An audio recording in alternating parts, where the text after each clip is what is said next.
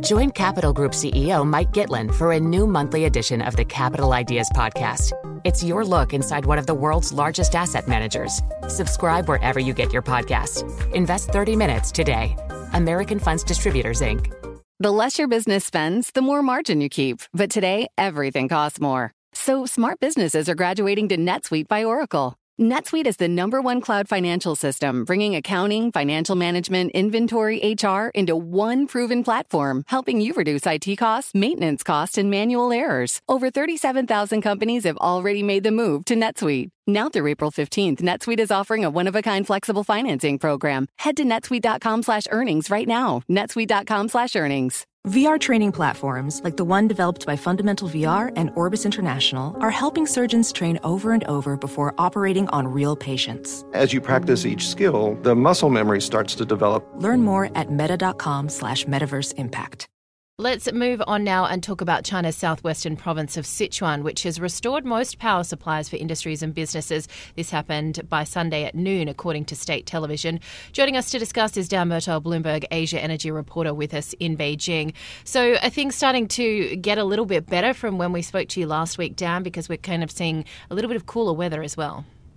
Yeah, Jules, we're seeing a lot of relief from the weather gods.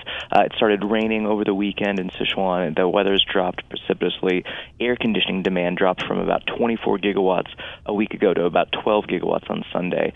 And hydropower generation, which is pretty low right now, has inched up a little bit as well. That means that there's a little bit more of a cushion for the power system. So the province was able to stop its full cutoff of power to industrial facilities. There are still some curbs. It hasn't been 100% power restored to factories, but it's a lot better than it was this time last week. And so cooler weather, reducing air conditioning demand as well. Tell us, I guess, the impact here to factories and what kind of restarting we're seeing. Well, we're seeing a Honda, for example, is looking to restart their power parts factory in the city. We're still waiting as companies kind of wake up to this news this morning for more releases on specifics as far as who's restarting at 100% capacity, who's just sort of slowly ramping up production. It's going to be interesting to see because, as you know, Sichuan is a major hub for a couple of industries, including EV batteries and solar panels. So people will be sort of carefully watching those industries to see how quickly they can ramp up production again and get the supply chain for their industries back on track. I mentioned that we are seeing a little bit of cooler weather. What are we expecting? Is it going to be some quite significant change in rain or what is actually expected? Yeah, you never exactly know with the weather, but it's looking very, very good in the forecast right now. So Sichuan has had the worst drought in more than 60 years since the beginning of July. But for the next couple of days, they're expecting rainfall to be about 40% above average. So hopefully a lot of water to soak back into these depleted reservoirs.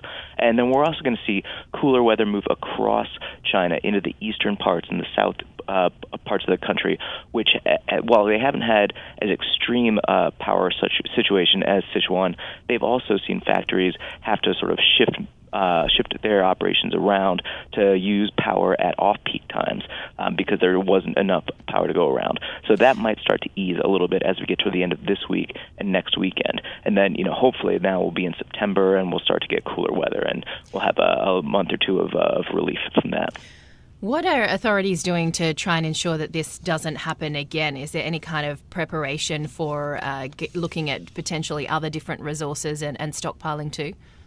Yeah, there's a couple of things that they're doing. On a national level, what China has done this year is really increased coal production and boosted their coal inventories around the country to be able to have stockpiles here if it's necessary.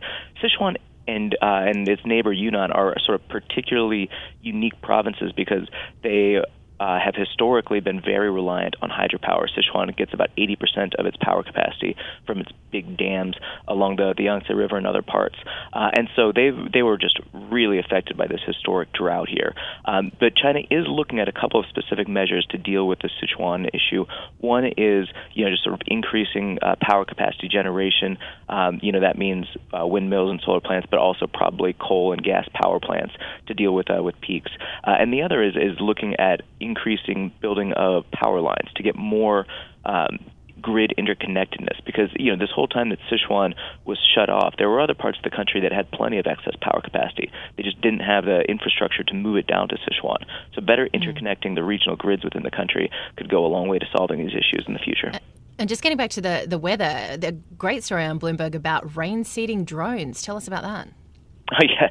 So this is something that China specializes in. They have they basically fly airplanes or drones into the sky whenever the humidity levels rise enough, and they drop these rain seeding technology. It's usually like silver iodide or different rods that are designed to sort of pull the moisture in the air together until it's dense enough that rain droplets fall, and the rain actually, instead of staying up as water vapor in the atmosphere, drops down onto the ground and helps crops and helps rain. They've done this before the Olympics, for example, in 2008. They seeded the rain clouds to make sure it rained before the Olympics, so skies were clear when the athletes came. China has a long and proud history of doing it. It seems to have worked this weekend as the rain came down, although scientists are still sort of, I would say, up in the air about how successful it actually is. Yeah. All right, Dan. Thank you, as always. Dan Murtaugh, Bloomberg Asia Energy reporter with us in Beijing. Some fascinating reporting by the team on what is happening in Sichuan. To address our new climate reality, the world needs radical solutions. Collaborate for a greener future at the Bloomberg Green Festival, a groundbreaking celebration of the thinkers, doers, and innovators leading the way.